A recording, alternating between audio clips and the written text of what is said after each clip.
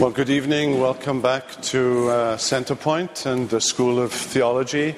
We've just sung what is one of my favorite hymns, Jesus, the very thought of thee, with sweetness fills my breast. This is Bernard of Clairvaux, the 11th, 12th century mystic and theologian, of whom John Calvin was greatly enamored, cites him almost as much as anyone else, maybe not as much as Augustine, but he was very fond of the theology, the pastoral theology of Bernard of Clairvaux, and we normally sing it just 5 verses. Actually, there are a dozen or more verses in the hymn.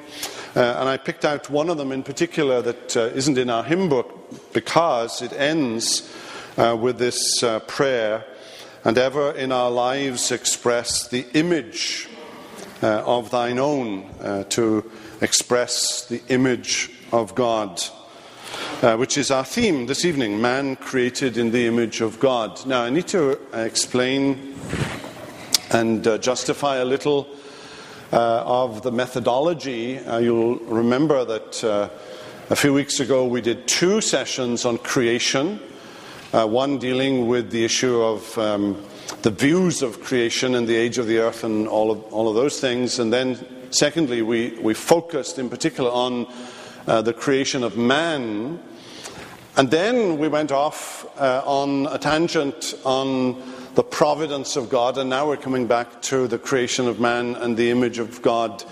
The 2 on creation and providence are all looking at it from the perspective of God. These are things God did. These are the creative acts of God and the overall sovereign providence of God. This providence of God sort of ends the entire section dealing with God. And here this evening, we make somewhat of a transition, a segue now into anthropology. We were sort of teasing anthropology when we were dealing with creation, but we were dealing with it from the perspective of God.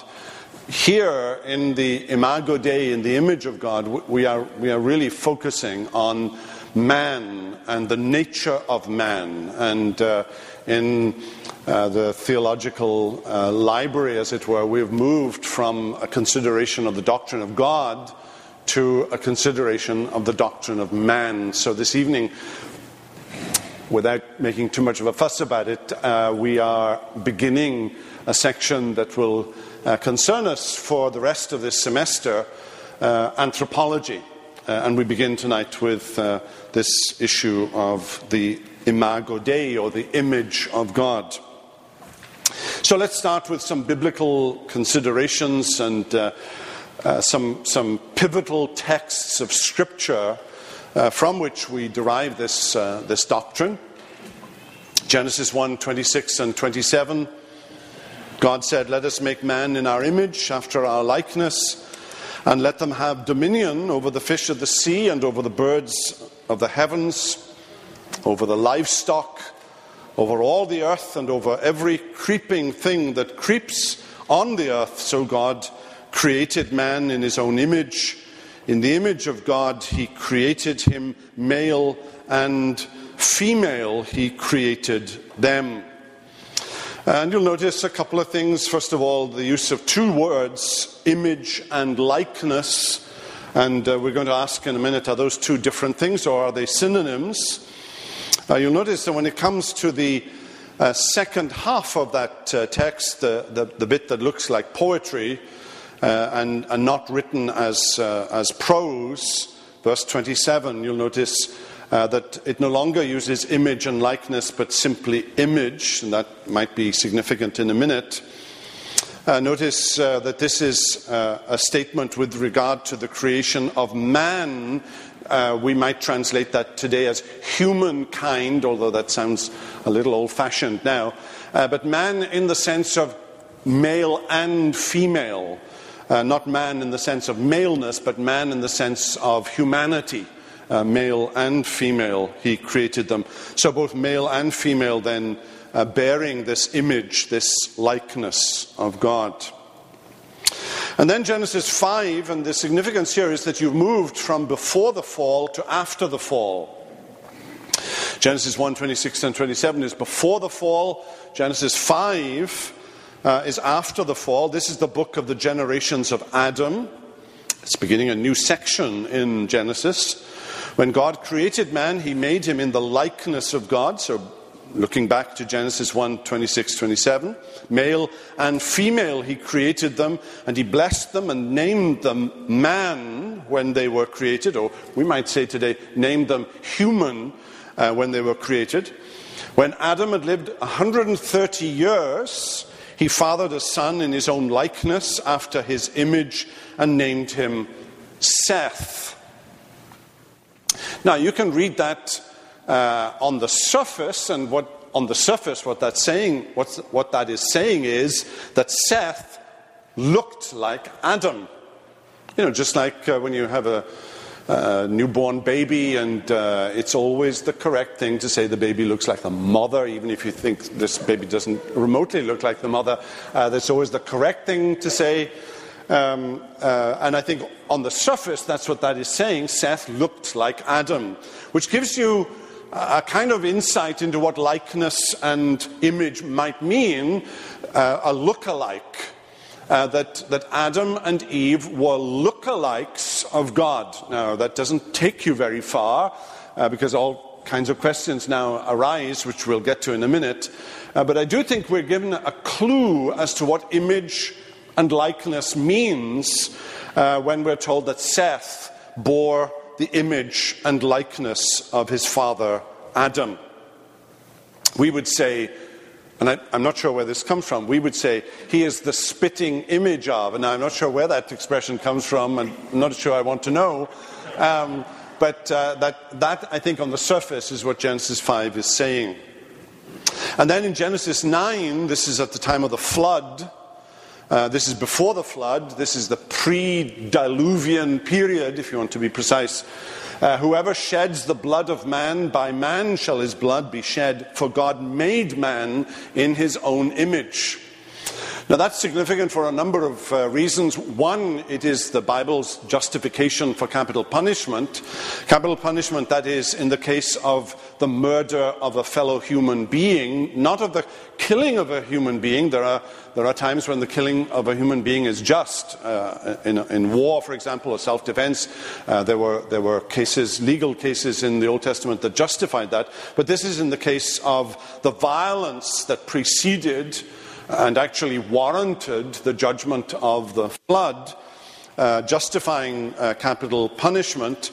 But the reason murder is such a crime that warrants capital punishment is because the victim, and the victim may be a scoundrel, right? The victim may well be a scoundrel, but if the victim is murdered, the one who has been murdered, even though he's a scoundrel, is in the image of God. And that is deeply significant in terms of the question, does man retain the image of God after the fall? And Genesis 5 and especially Genesis 9, because we're not told here that this is the murder of a believer, but simply the murder of a human being. And that human being may be a scoundrel, but he still bears the image of God. So that verse is terribly significant in answering the question, does fallen humanity still bear the image of God? So let's ask some of these interesting questions, and we won't be detained by some of them. Image and likeness, is that one idea or two? The idea that it's two has largely been fostered not so much by the Hebrew text as by the Greek translation of the Hebrew text, what we call the Septuagint, because it adds something in the Greek, and it adds an and or a kai, image and likeness. And the Vulgate, the Latin Vulgate, Jerome's Latin edition of the Old Testament also suggested two distinct meanings. Now, I'm going to argue in a minute that that is not present in the Hebrew, and therefore this is a problem. that has evolved because of the issue of lost in translation, if I can borrow a phrase. Not that I've seen the movie, I want to add, just in case it's not a movie I should be mentioning here. I have no idea what it's about. I just know the title. Early church fathers, Irenaeus, Tertullian, suggested image refers to the physical and likeness refers to the spiritual. That sounds kind of fancy and as though that could take you places. Actually, there's no warrant for it whatsoever in the Hebrew text, I don't think. And then further on down the historical line, Clement, Origen, Athanasius, Ambrose, Augustine, these are big names, suggested that image represents man as man and therefore an essential part of humanity and therefore could not be lost because of sin. And likeness represents non-essential qualities, qualities like righteousness and holiness, that is lost at the fall, so man retains the image but loses the likeness. Medieval theologians viewed image as referring to intellectual properties, properties like reason and volitional freedom properties, the will, for example. Much of that derived, I think, from the influence of Aristotle on the medieval period, and likeness to holiness and righteousness, taking what Ambrose and Augustine had said a little step further. And that, of course, has huge influence on Roman Catholic thought and theology, insisting that at the fall, the image was retained, but the likeness was lost. And that becomes kind of stamped I'm losing the metaphor, but it's etched in stone in medieval Catholic thought. So the reformers, Luther, Calvin, Beza, and so on, were dealing very much with that issue in Roman Catholic thought. Now, all of that, of course, having been derived from a bad translation of the Hebrew text, basically. Luther and Calvin argued for synonymity, that image and likeness meant the same thing. And let's be absolutely clear here. The reason why Luther and Calvin argued for synonymity is that Luther and Calvin are reading not the Septuagint and not the Vulgate, but they're actually reading the Hebrew text. The Reformation was a Renaissance movement back to the, ad fontes, back to the sources. And one of the things that happened at the Reformation was to go back to reading and translating and exegeting the original text, the Hebrew text, the Greek text. And that's fundamentally important. That's why our theological students in here this evening are painfully studying Greek and Hebrew. Because it's important that you study the language in which the Bible was given by God, because errors can develop in translation. And that was part of the message of the Reformation. The Hebrew suggests they are synonyms. Note how in Genesis 9, this is the pre-Diluvian capital punishment passage, simply employs the one word image. God made man, if you turn back to Genesis 9:6, whoever sheds the blood of man, by man shall his blood be shed, for God made man in his own image. Just using the one word. James 3:9 assumes that the image is retained. With it, and James is talking about the tongue here, with it we bless our Lord and Father, and with it we curse people who are made in the likeness of God. People, not saints, you understand, not Christians, not those who are regenerate and renewed, but simply people.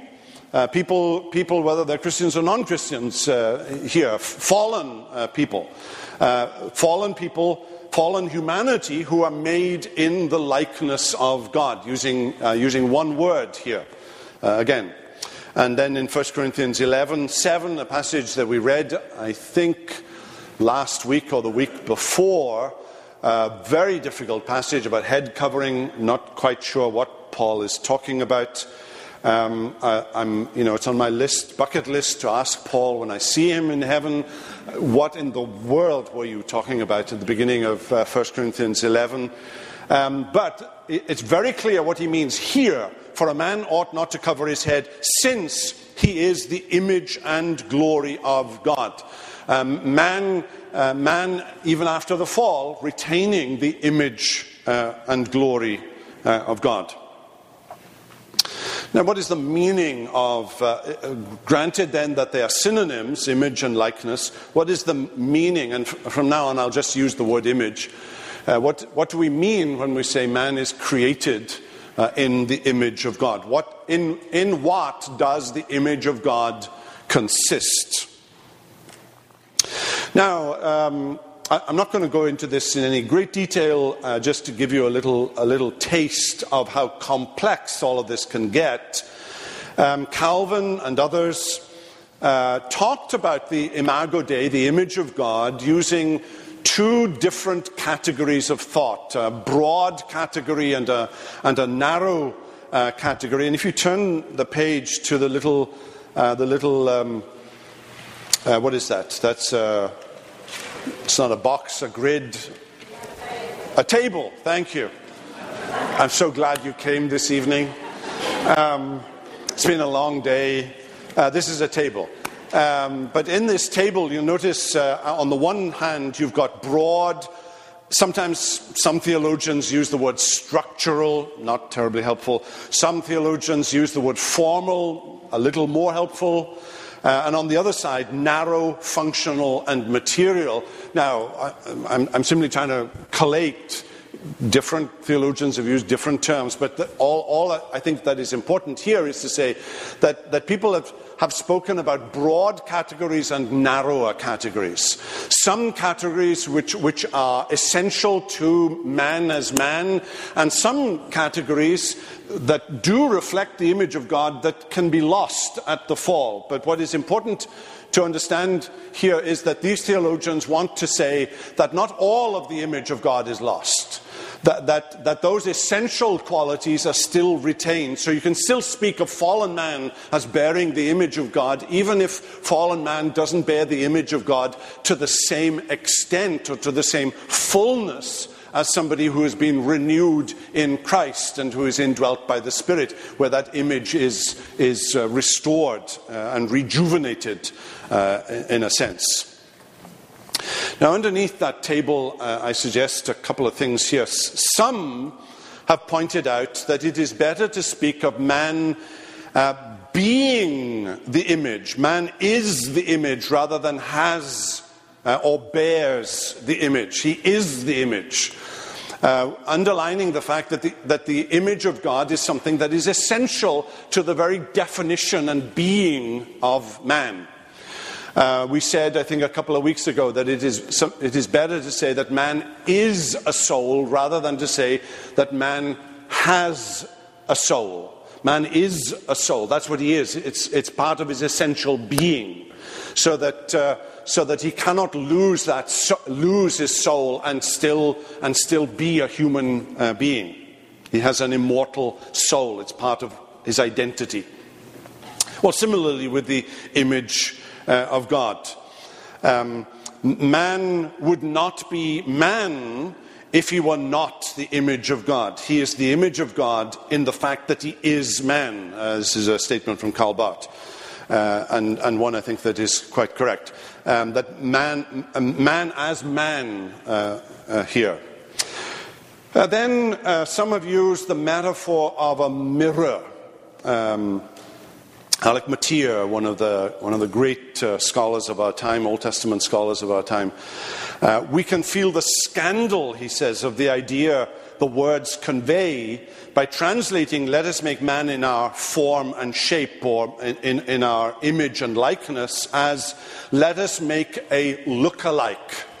He's saying, as a Hebrew scholar, that it would be perfectly okay to translate "let us make man in our image after our likeness," translate that as saying, "let us make a look-alike."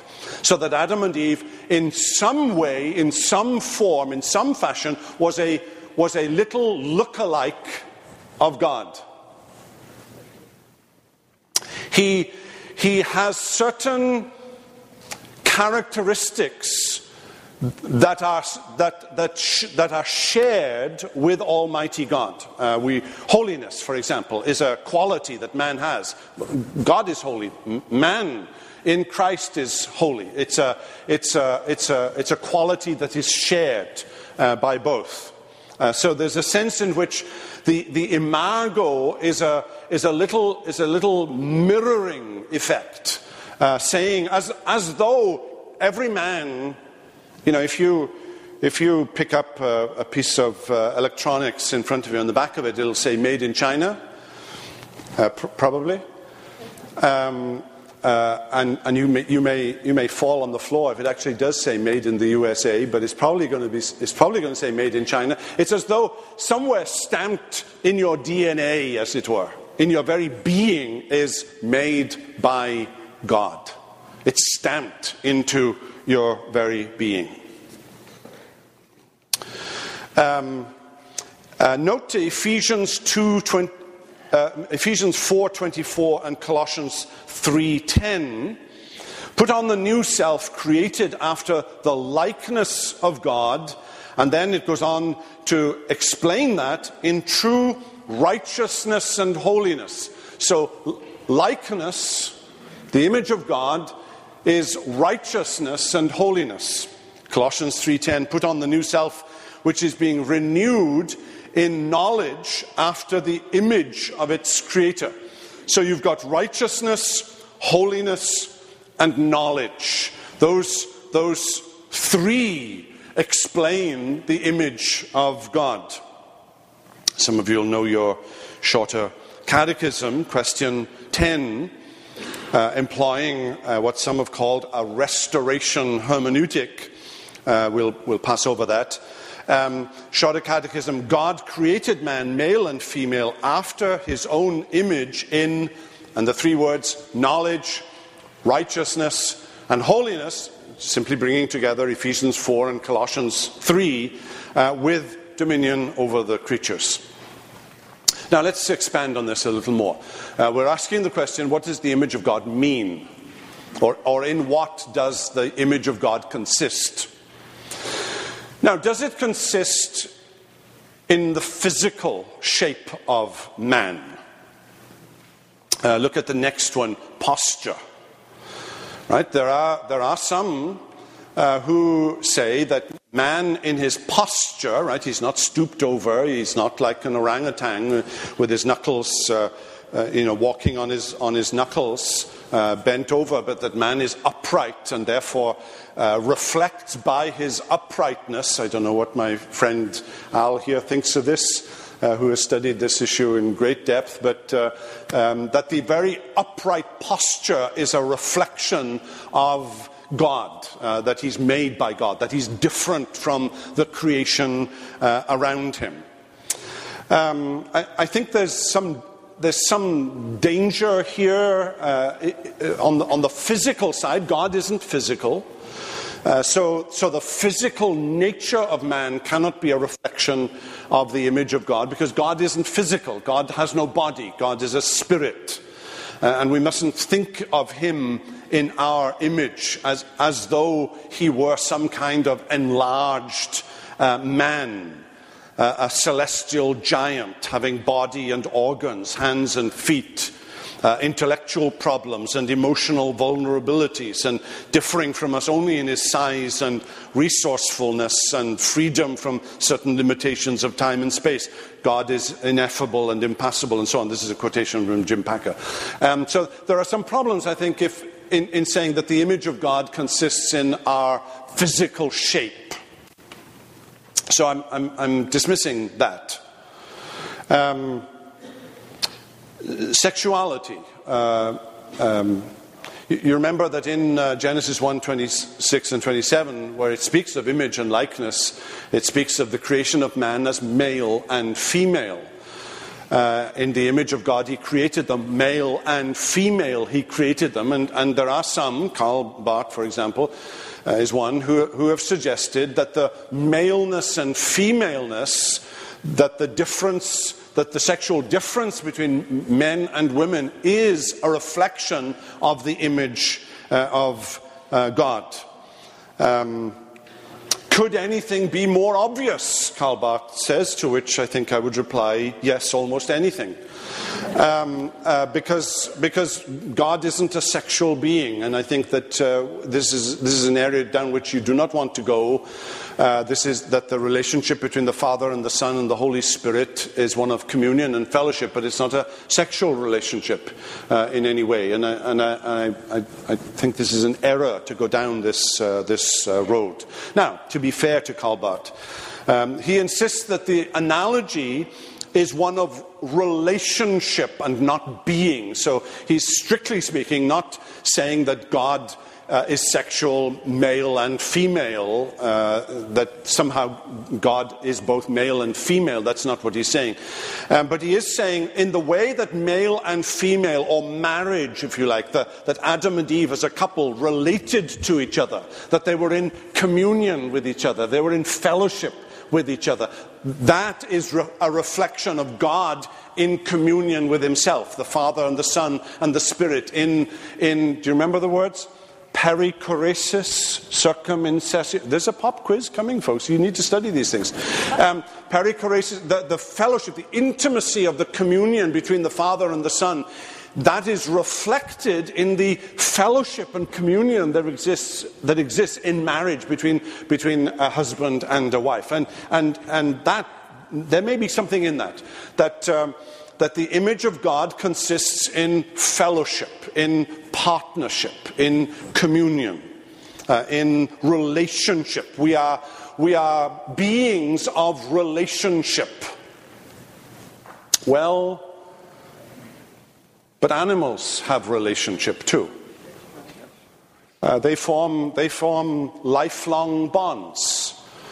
Geese, you know, those Canadian geese that you despise and think of and make a mess everywhere. But you know, they make lifelong partners. They mate for life. So it's, you know, if we're looking for the image of God as that which is distinctive from the rest of creation, does relationship make that sufficiently distinctive from the created realm? And I think not. How about self-consciousness? You know, man is self-conscious and the beasts of the field are not. Really? I read all this stuff in theological textbooks. These people definitely did not have pets. They definitely did not own a dog or a cat. If ever there was a being that was self-aware, it is a cat. They are aware that they are not you, and your role in life is to bow down and worship them. You know, pets can demonstrate something that looks like self-awareness. They can be guilty. If I say to my dog, "What have you been eating?" I mean, he immediately begins to cower, and his eyes look as if he's guilty, even if he hasn't eaten anything. Is self-consciousness uniquely human? There are certainly profound theologians who insist that that is the case. I'm not convinced myself. How about creativity? That the image of God consists in aesthetics, the ability to paint, to compose music, to write novels and poetry and so on. And you know, sometimes you'll see some of these birds that create the most extraordinary nests to attract a mate, and she comes along and she looks at it and she walks away because it's not attractive enough. So it has to get some more little baubles and feathers and bits of red and blue and make it more attractive. Is aesthetics a purely human quality that we can say that's what the image of God is? Man has an aesthetic sense and the rest of creation does not. I'm not convinced. Man has more. You know, does a mockingbird compose a sonata in D minor? Obviously not. But it has a phenomenal range of ability in mimicking songs, for sure. What about love? You know, the distinctive feature of the Imago Dei is love. But animals demonstrate love. They can demonstrate grief at the loss of a partner. Actually, they can demonstrate grief at the loss of their owner. Does human love, then, with all of its moral and spiritual dimensions, demonstrate a unique quality? So distinctive, so that it suggests that it demonstrates the Imago Dei, and I'm not convinced. What about God consciousness? Man alone worships. Though there's a dog I could show you that looks as though it's guilty of worship. There's more, I think, to God consciousness. We certainly are aware of God. We communicate with God in a way that the rest of creation does not. I think there's something there. There's more there. What about the exercise of dominion? Do you remember the text that they were told to let us make man in our image and after our likeness, and let them have dominion, Genesis 1:26. Let them have dominion over the fish of the sea. And then it goes back to God creates man in his own image and likeness. And if you look at Genesis 1:26 and 27 again on the first page, you've got image and likeness on the outside and dominion on the inside. And in Hebrew that would be like an inclusio, it would be like bookends. It's a very Hebrew kind of thing to do, saying that the focus, the meaning of the bookends lies in the middle, and the middle here is a statement about dominion. Exercising dominion. It's an important issue. God is saying to Adam and Eve, this is where your image lies. This is where my image given to you lies. I want you to exercise dominion. I want you to exercise responsible dominion, moral dominion, ethical dominion, but dominion. We're being told all the time that man is an intrusion on this planet. That we have no right to place our carbon footprint in this planet. We share this planet with the rest of creation, and we do, and we must share it morally and ethically. But man is given a mandate here by God to exercise dominion. This universe is for mankind. So exploration and scientific investigation. What about the use of animals, for example? Mice and rats and rabbits. For research, for cancer research. Is that ethically justifiable?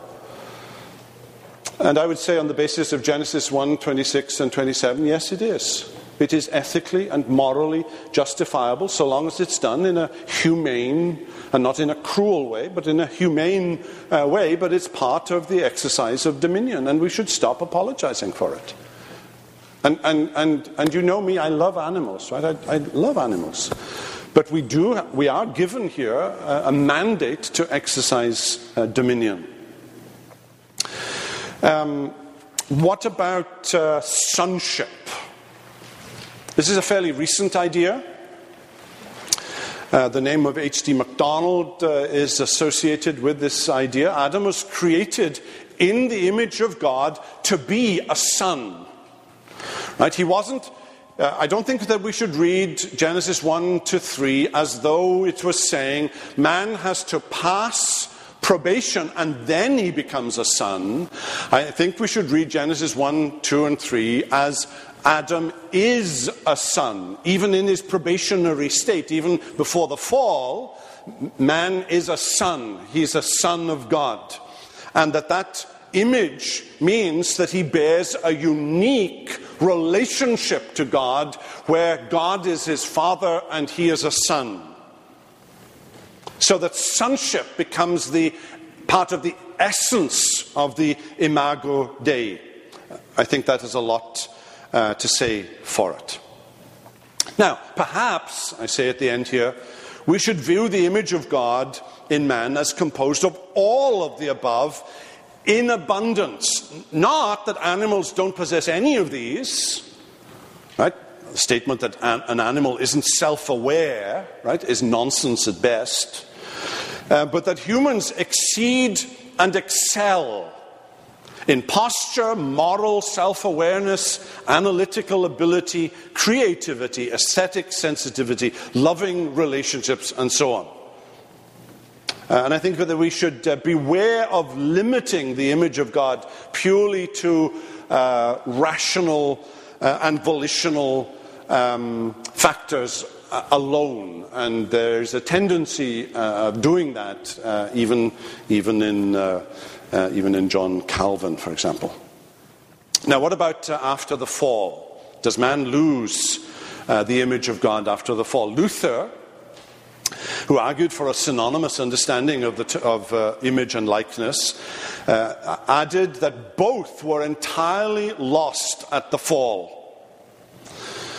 Now that leads Lutheranism to a general disdain. I mean, Lutheranism as a broad category now, and I know that some of you are Lutherans and former Lutherans, and I don't mean this in any personal sense whatsoever. This is just a characterization of the history of Lutheranism, which has looked fairly suspiciously at the arts and the involvement of Christianity in culture. That's been a trend of Lutheranism. Calvinism, on the other hand, viewed that the image of God wasn't entirely lost, that there was still good even in fallen man, that he was still capable of reflecting good, that he was perfectly capable of creating art and music and so on that could be enjoyed, and enjoyed as an expression of the image of God even in fallen humanity. One might conceivably think that man, I'm quoting here from a contemporary theologian called Huckmer at the bottom of page 7, one might conceivably think that man after the fall is no longer an image bearer of God, and, as we have seen, some theologians have indeed taught this. From the scriptural data, however, it is clear that we ought not to say this. According to the biblical evidence, fallen man is still considered to be an image bearer of God, although other evidence shows that he no longer images God properly, and therefore must again be restored to the image of God. Thus, there's a sense in which fallen man is still an image bearer of God, but also a sense in which he must be renewed in that image. We ought not, therefore, to say that the image of God has been totally lost through man's fall into sin. We ought rather to say that the image has been perverted or distorted by the fall, that the image is still there. What makes sin so serious is precisely the fact that man is now using God-given and God-imaging powers and gifts to do things that are an affront to his maker. Now that last sentence is very important. You know, we hear again and again when people do bad things, terrible things, they say, I was behaving like an animal. Actually, that's an affront to the animal kingdom, because very often they're doing things that even animals wouldn't do. But the fact is, they're not just behaving like an animal, they're behaving like God-created image bearers and are therefore morally responsible for their actions. If we are nothing but an animal, right, it lessens our moral responsibility. But the Bible won't have that. The Bible says that even fallen humanity is made in the image of God. And when they sin as image bearers of God and bear the moral responsibility for that. So the implication of this doctrine of the Imago Dei is actually quite profound. Because on the one hand it establishes the dignity of man, and on the other hand it establishes the moral responsibility of man. We live in a world of reductionism. Man is nothing but, and fill in the blank. He's nothing but chemicals, he's nothing but chemical reactions, he's nothing but atoms and molecules and so on. Man is nothing but an animal. An animal at the top of the evolutionary chain, but an animal nevertheless. He is to share equally this planet with every other living creature, right? And you have the radical environmentalists and the green politics and so on that push a certain agenda that suggests that we have no right whatsoever to utilize the environment for the profit and well-being of mankind. To be sure, that must be done in a moral and ethical way. Sin then simply becomes reverting to type, reverting to animal behavior. We're nothing more, B.F. Skinner's famous statement, we're nothing more than the product of our environment. The environment made me do it. The genes made me do it. It's amazing how deterministic the natural man can be, even though it would have hives if you were to sit and listen to a lecture on predestination. They are still extremely deterministic. I am nothing but the product of my environment or genes. And that kind of reductionism the Bible will not allow. Even fallen man at his worst is an image bearer. I visited the Holocaust Museum in Jerusalem. Some of you have been there. In New Jerusalem, not the Old Jerusalem, New Jerusalem. And there's a museum. It's a memorial to the Holocaust, to the 6 million Jews that were gassed and put to death in the Second World War. And it's very hard to describe it in a few seconds. Properly, you walk into a darkened environment. You're sort of hemmed in as you walk along, and there are just little lights, like little stars all around you. And there's a recording of names. It's an endless recording of names of people who have died. And you stand there for 15, 20 minutes and listen to these names, people who are gassed to death, men and women and children. And it's an incredibly moving experience. But those Nazis who put those Jews to death were image bearers of God. They weren't just behaving like animals. They were image bearers of God and are morally responsible and therefore culpable for their actions. That's the point of Genesis 9 and capital punishment, that the murder of even a scoundrel, he may be a scoundrel that this person has been murdered, but he's an image bearer of God. And you bear responsibility for maltreatment of another human being made in the image of God. It has implications for abortion. When does human life begin? When does the Imago Dei begin?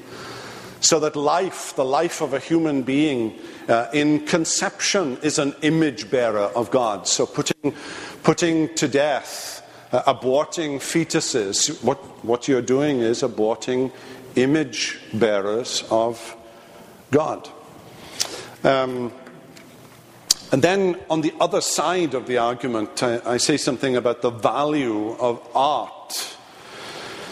I have a little quotation here from Phil Ryken's Art for God's Sake, published a few years ago. Phil Ryken, of course, president of Wheaton College, former minister at 10th Presbyterian Church. And this is a very powerful statement that he's making. Art has tremendous power to shape culture and touch the human heart. Its artifacts embody the ideas and desires of the coming generation. This means that what is happening in the arts today is prophetic of what will happen in our culture tomorrow. It also means that when Christians abandon the artistic community, we lose a significant opportunity to communicate Christ to our culture. And furthermore, when we settle for trivial expressions of the truth in worship and art, we ourselves are diminished as we suffer a loss of transcendence. That's quite a profound statement. What we need to recover, or possibly discover for the first time, is a full biblical understanding of the arts, not for art's sake, but for God's sake. Then we'll be able to produce better art that more effectively testifies to the truth about God and His grace. The goal is important, not just for artists, but also for everyone else made in God's image and in need of redemption. Now that's like a prophetic statement to the church about the role of arts and the importance that it plays, for sure.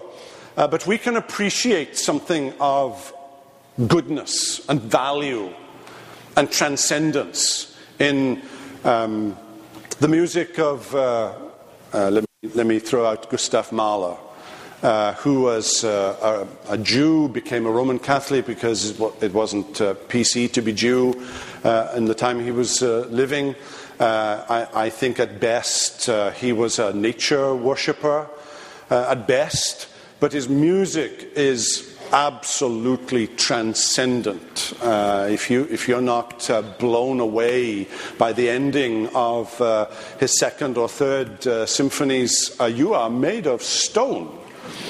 You are made of stone. They could write beyond their own understanding because they can't help, at the end of the day, being image bearers of God and giving testimony to something that lies beyond ourselves and, in a sense, beyond this universe. It is a reflection of God, even in an unregenerate heart. The one true image, and it would be very wrong of us not to head in this direction here. Who is the true image bearer of God in human form? And the answer, of course, is Jesus. Christ, who is the image of God, 2 Corinthians 4:4. Colossians 1:15, he is the image of the invisible God.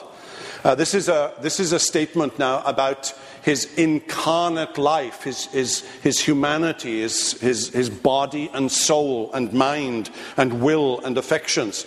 He is the radiance of the glory of God and the exact imprint of his nature. John 12:45, whoever sees me sees him who sent me, and so on. Now let me close with an exhortation that we should, as renewed men and women in Christ, we are charged in expressing this image in its fullness. It's what sanctification means. Growing in grace means expressing the image of God that we bear in all of its faculties, in all of its multi-dimensional scope here. That is the aim and the charge of the gospel. The gospel tells us that we are to mirror something of the being of God, even in ourselves. We reflect something of his beauty. We reflect something of his holiness. We reflect something of his greatness in who we are and in what we do and in what we say.